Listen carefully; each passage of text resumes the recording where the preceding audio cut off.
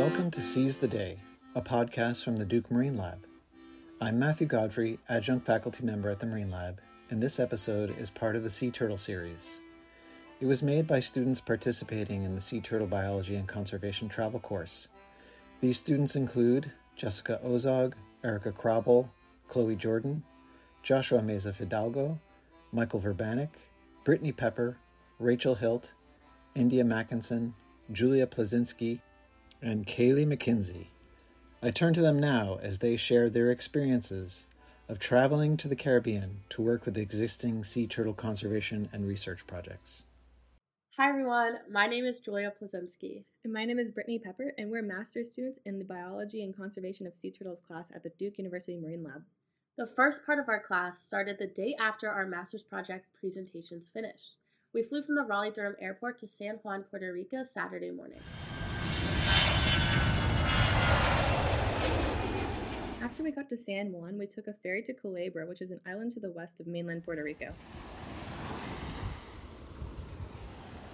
Culerbra was beautiful, and we had the chance to stay on the Culerbra National Wildlife Refuge, which is part of the U.S. Fish and Wildlife Service refuge system. During our time in Culerbra, we had the opportunity of helping Carlos Diaz and his team with their sea turtle research. The first day we arrived, we just got settled into our bunk beds, explored the nearby area, and Brittany even tried to chase a rooster. Well, to be fair, the rooster had it coming. And even with the roosters and bunk beds, I really enjoyed living there. Right? Our class dynamic was really shaped on the refuge, and now I could not imagine waking up at 5 a.m. with anybody else. Speaking about waking up at 5 a.m., I miss the sea turtle patrols we did in Culerbra. Same. One of the moments that stood out to me the most was on the second day of the trip when we hiked down to do beach patrols on Brava Beach, which is on the north side of Culerbra. That was our first time seeing the actual tracks of a leatherback making her nest. Now, I am 5'8", but the body and flipper imprints were literally bigger than me. You can tell that leatherbacks are the largest sea turtles by how wide their front flipper patterns are. Our instructor Kelly told us they can grow up to 6 feet long and weigh 2,000 pounds. She also told us that leatherbacks like high-energy beaches, which is why they nest on Brava Beach. When the conditions are right, they can lay up to 8 clutches of eggs in one season. And how many eggs can be in one clutch? A leatherback clutch can be approximately 80 eggs. 80? I would love to see 80 leatherback hatchlings. But although that sounds like a lot, we do know it's important for leatherbacks to produce large amounts of offspring, since they are listed as critically endangered on the IUCN Red List. Right. Also, during our patrol, we learned how to figure out the turtle's entrance and exit points in the nest based off of flipper direction. In using those entrance and exit points, you can find the body pit and an estimated guess of where the eggs are laid underneath the sand. The eggs are an average of 76 centimeters deep in the sand, which is about 2.5 feet deep. Once a sea turtle lays her eggs, she covers them with sand and pats the sand down before returning to the ocean. We were lucky enough to see more than one leatherback nest on the beach, but sometimes false crawls occur, so understanding how to read a sea turtle nest and markings is important. Knowing the differences between the nest and a false crawl can really save researchers lots of time. And a false crawl is basically when a sea turtle comes up on the beach but leaves without laying her eggs. Sometimes the conditions aren't perfect, or the sea turtle was disturbed when trying to find a suitable nest site, so these false crawls can be pretty common. I'm not sure about you, Julia, but after our mornings of sea turtle patrol, I feel pretty confident that I can find nests and read crawl patterns. Oh, I am basically an expert now. We also are pretty good at finding Wilson's plover's nest now, too. Yeah, those birds were so cute, and their little nests were even cuter. Finding the nests in Puerto Rico, which is the Wilson plover's nest and sea turtle's nest, were great ways to spend our mornings. And even though the hikes to the beach could be tricky, I love spending so much time outdoors. Yeah, the hikes. After we searched for the nests on the beach, we also had to hike back to the car.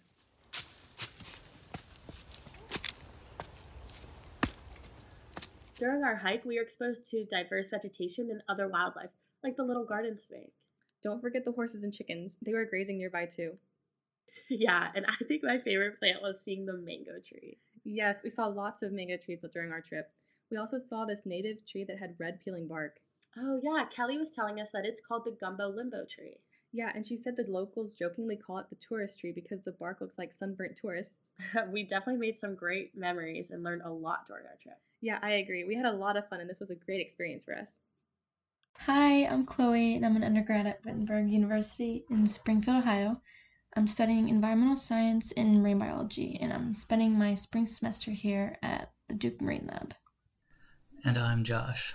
I'm a second-year Coastal Environmental Management Master's student here at the Marine Lab. For the first half of our field class, we traveled to Culerbra, an island off the east coast of Puerto Rico. We were there to work with Carlos Diaz and his research team from the Puerto Rican DRNA, or Department of Natural and Environmental Resources. Carlos and his team have been conducting sea turtle research in Puerto Rico for decades, and we were there to help them with in-water surveys for juvenile green sea turtles. Most of this in-water work involved catching the turtles in a 200-meter-long net, and that's what we will be focusing on for our segment. Our first task was to inspect the net, so we removed any tangles and repaired any large holes. Then we loaded the net onto a DRNA boat and boarded onto a separate boat to head to the field. The first afternoon, we headed to Mosquito Bay for a test run. And this bay seldom has sea turtles, so it was the perfect place for the students to learn. The net boat deployed the net, and once it was set, the students jumped into the water in pairs and got to work.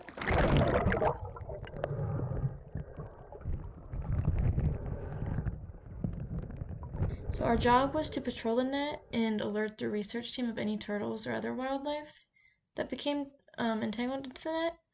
So the entire time we were in the water, we stayed with our partners as a precaution, with the two of us being a team, and we slowly circled the net, watching for any signs of life.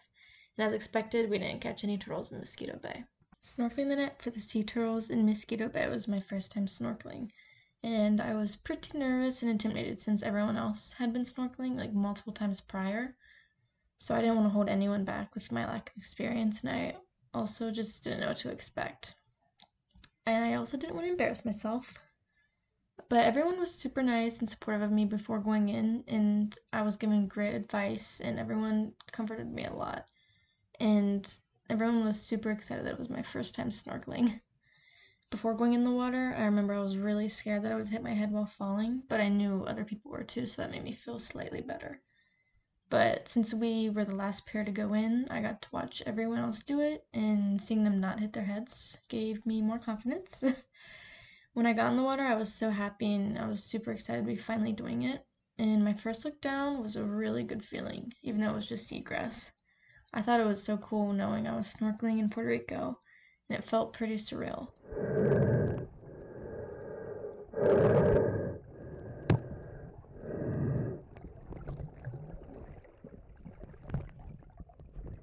I had a lot of trouble at first figuring out how to maneuver my fins. I know I looked like a hot mess.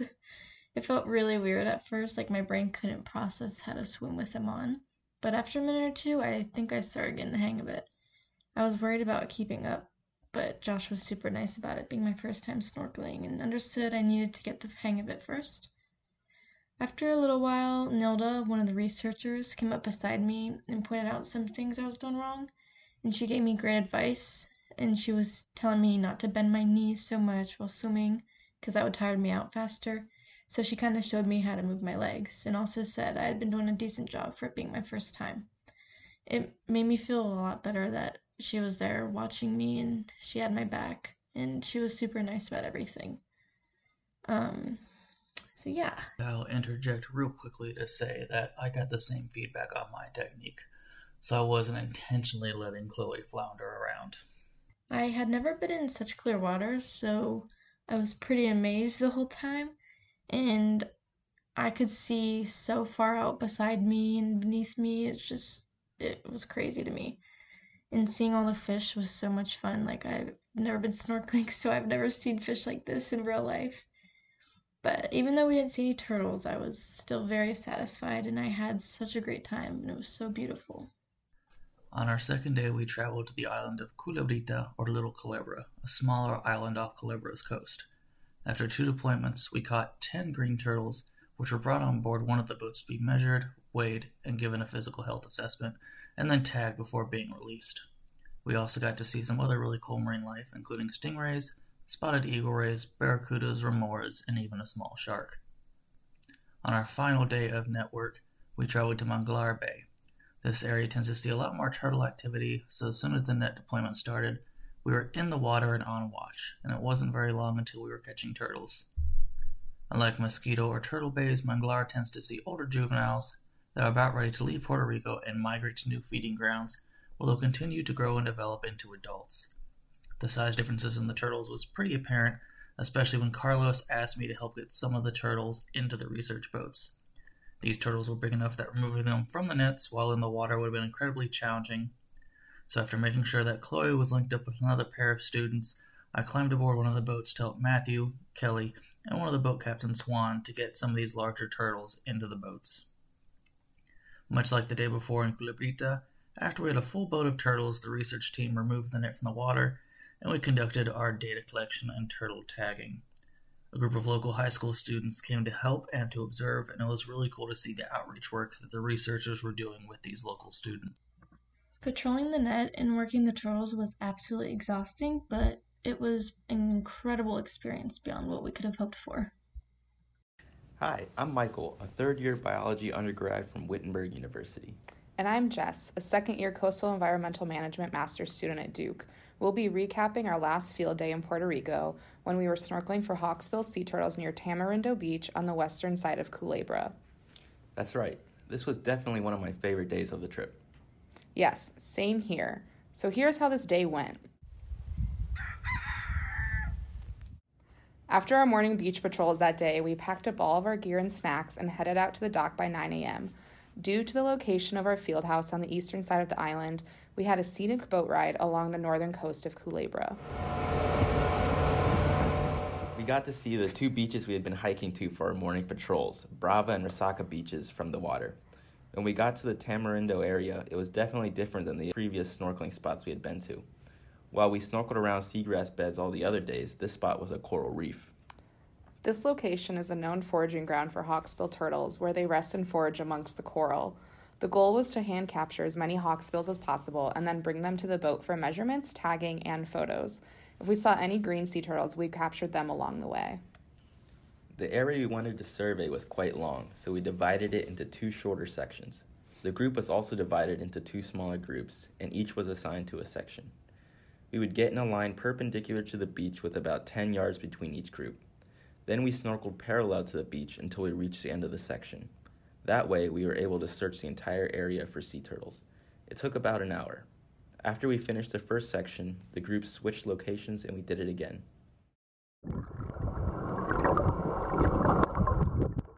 From the first survey, we got 4 turtles, 1 hawksbill, and 3 green. Unfortunately, we came up empty-handed during the second survey, and our group didn't spot any of the turtles during the first survey. After all the surveys were completed and the turtles were on the boat, we measured the turtles, tagged the untagged ones, and released them back into the water. When all the turtles were back in the water, we went back to the starting point to relocate a large boat anchor that had been left on the coral reef. A few members of the research team went and recovered the anchor. They documented it and were going to try to find the boat that left it there. Overall, I really enjoyed snorkeling over the coral reef, and we were able to see a whole bunch of different animals. I think the coolest thing I saw was a pretty large nurse shark swimming through the reef. The nurse shark was super cool. It was my first time ever seeing one in the wild. I also saw one of my favorite fish, the boxfish. After our surveys, we got to get back in the water for some more leisurely snorkeling. Some students went to check out a coral reef that had previously been treated for stony coral tissue loss disease. We also went to an area with seagrass beds and got to swim around with all of the foraging green turtles. It was definitely cool to see the turtles doing their normal thing. This was such an awesome way to end our time on Culerbra. Shout out to the research team. They were awesome. Hi, everyone. So my name is Rachel Hilt. I'm a second-year master's student at the Duke Marine Lab. And I'm Erica. I'm a sophomore majoring in biology at Duke. And we're going to talk a little bit about our experience doing the night field work in St. Croix. So on April 20th, our class arrived to the beautiful island of St. Croix to begin sea turtle patrol on Sandy Point National Wildlife Refuge. And it's a 2-mile stretch of sandy beach on the west end of the island. And while we were there, the beach was actually closed to the public. So April through August, it's closed to the public entirely. And we did 3 nights of sea turtle patrol in total. So Erica, what was beach patrol like? Okay, so on our first night, we set up at the refuge around 7, and we set up our camp a ways down from the Turtle Watch group. So the general routine is that, every 30 to 45 minutes, a couple people would walk in the north and south direction on the beach, keeping an eye on the shoreline for any nesting leatherbacks. And then as the night progressed, Kelly would do a few more patrols using the ATV as well. In between walks, we would talk. We tried to learn to whistle. We played trivia with whatever random facts we could remember. But mostly on the first night, we had such a packed day of travel that as the night went on, we were just taking more little naps on the beach. So on the first and last night, we didn't have any visitors, but on the second night, we got really lucky, and we saw a nesting leatherback. So Rachel, can you tell us a little bit about what your first impressions were? Yeah, so when we saw the leatherback, I was immediately struck by just how large the turtle was. So over the last couple of days that we'd been doing the day patrols on the beach, we'd been seeing some leatherback tracks, and I'd been trying to picture in my head just how big the animal was, but nothing could prepare me for the sheer size of that animal. And it was probably one of the most incredible things I think I'd ever seen, and definitely worth the sleep deprivation. What about you, Erica? What was your first reaction? I think my first reaction, I was just in awe because we'd been talking about them so much. We've been learning about them in lecture, and it was just amazing to see one in person. I also felt surprisingly emotional. I don't know whether it was that I was so tired, but it was so ancient and so personal, and it was a once in a lifetime experience. And also, I don't really know what I was expecting, but the noises she was making really caught me off guard as well.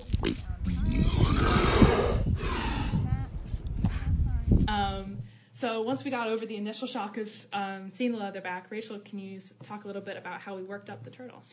Yeah, so after everyone kind of settled into their initial excitement over seeing the turtle, it was time for us to get to work. So our classmate Kaylee filled out a data sheet with the GPS location of the eggs, the measurements of the location of the nest relative to the benchmarkers, and measurements across her carapace and tail length. And while she was laying her eggs, I reached down to her left hind flipper and read off the tag number. And it turns out this turtle was a regular to Sandy Point, and her name was Snickers. And she had also nested about 10 days prior to the one that we were seeing now. And we also took some photos of some cuts and perforations that she had on her body. And by the time our group had reached Snickers, she was almost done nesting and was laying what are called spacer eggs, which are just eggs that don't have any yolk in them. It's just albumin. And because her nest was pretty shallow and close to the tide line, we relocated her eggs to a safer stretch of beach. Yeah, so after finding a better spot for the nest, Kelly dug a new nest and gave us her best leatherback nesting impression.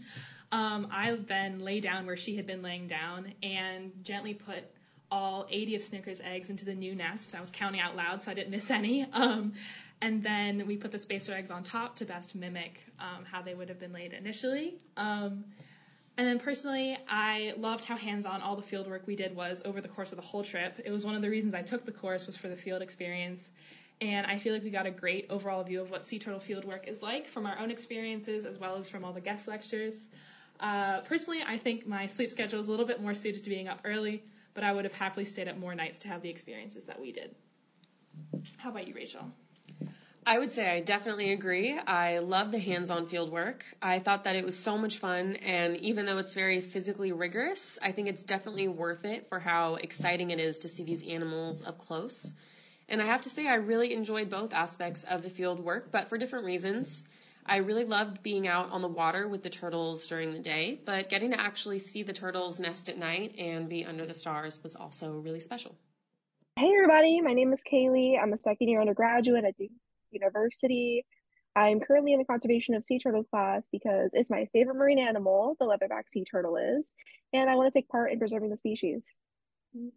Hi, I'm India. I'm a Master's of Environmental Management student at Duke University, and I'm taking the sea turtle class because I care about our beach communities in the Southeast, and that includes sea turtles. Yeah, so let's just jump into it. We wanted to talk a little about the community dynamic that we had within our class. So we all started one early morning at RDU at the Raleigh-Durham Airport. And this is where we kind of met because we didn't have an extensive class beforehand. So we all met on the group flight. So we traveled over to Puerto Rico where we met Kelly, one of our instructors. So we had a great meeting after our first couple of flights, and we started to head down on a quick drive to the ferry port where we got on the ferry to head to the island of Culerbra within Puerto Rico. In Culerbra, we stayed in some dorms provided by the U.S. Fish and Wildlife Service. It was quaint accommodations, but very comfortable. We were doing a lot of day work at the time, so we didn't have a ton of time to sit around and bond as we did later in the trip, since we were really busy doing field work all day, but we did get to come together each morning. What are they yelling about? Yeah. And evening to make meals together in Puerto Rico. Took about 30 minutes to an hour each day to quickly make some lunch for ourselves, whether it's getting some lunch meat and some cheese or throwing it on some bread or quickly frying up some quesadillas. We try to do our best to cook, and not only cook for ourselves, but cook for each other. And not only did we make meals for each other, but we even tried getting some snacks for all of us to take out on the boats, including some cookies, which we thought were really delicious at the time. We had some like strawberry and coconut cookies that we always begged our professors to get us every day. And we always talked about the cookies every time we had lunch or dinner. So we had some good gathering points around our meals in Puerto Rico. Yeah, I would say the Puerto Rican cookies were a really core part of my experience in Culerbra. From Culerbra, once we wrapped up our daytime work there and said goodbye to the research team we got to know pretty well over a few days there. We took the ferry back to the mainland of Puerto Rico and flew over to St. Croix, where we got to stay at the cottages by the sea, which is a really beautiful community right on the beach. I really can't describe how beautiful it is. It's right next to the water. We spent a lot of our downtime snorkeling. I saw plenty of sea turtles. I even saw a couple of octopuses while I was snorkeling out there. Oh my gosh, octopi. I love that. Our rooms were really beautiful. They were gorgeous. We had a kitchen for each cottage. There was about 3 people per cottage out of the students. And it was just an amazing time to, get in close quarters with the people we got to know in the first 5 days of the trip in Puerto Rico, and just hang out in the cottages at St. Croix right next to the refuge where we worked during the nights. Yeah. Yeah, I feel like that's like really where our group dynamic really started to click, was in the cottages, just because. Yeah, I agree. Even within, we were still doing a lot of field work, but we had more time to talk to each other, like during night patrol. During our daytime work, it was just like a lot of snorkeling, moving all the time, but there was a lot of sitting around on night patrol in between our walks up and down the beach to get to know each other better. So, and that I think really that closeness permeated throughout our time there in St. Croix. During those down periods, I think we had a lot of fun playing games with each other. We did trivia. Where is Rachel Carson from? Pittsburgh. Yeah. But even, we had some good fun moments with each other. Points, like you guys just heard, but also one of the nights we were talking about whistling. Our professor Matthew was randomly asking the question about if any of us could whistle before we went to go do a lecture with Mike, one of the professionals there at the refuge. And we wanted to prove to ourselves that we could whistle. So we all tried whistling all night long. And as you can see here, if you hear next, Michael actually was somewhat successful in whistling, and you could hear us all laughing drearily as it was about 2 a.m. when he was finally able to accomplish this.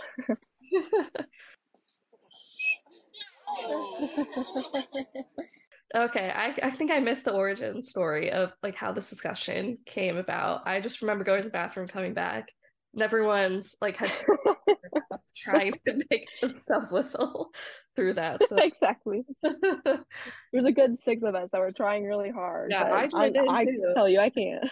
I never could end it. Yeah. So I think that we had a really good time. It was a really good group. The work itself was really fun, but I think the community we built just over the course of 10 days was a really important part of the trip, and is one of the most memorable things about my time there. Really, what you need to prepare for this class is just to have the mindset that you're going to have a lot of fun. I've got to be honest, it's a bit of work getting up every day and going to see the turtles, but it's all so worth it to see the green turtles in the nest, potentially hawksbills as well, and even to see the mama leatherbacks on the beach. It was absolutely amazing and worth every single moment. I agree. It was totally worth it.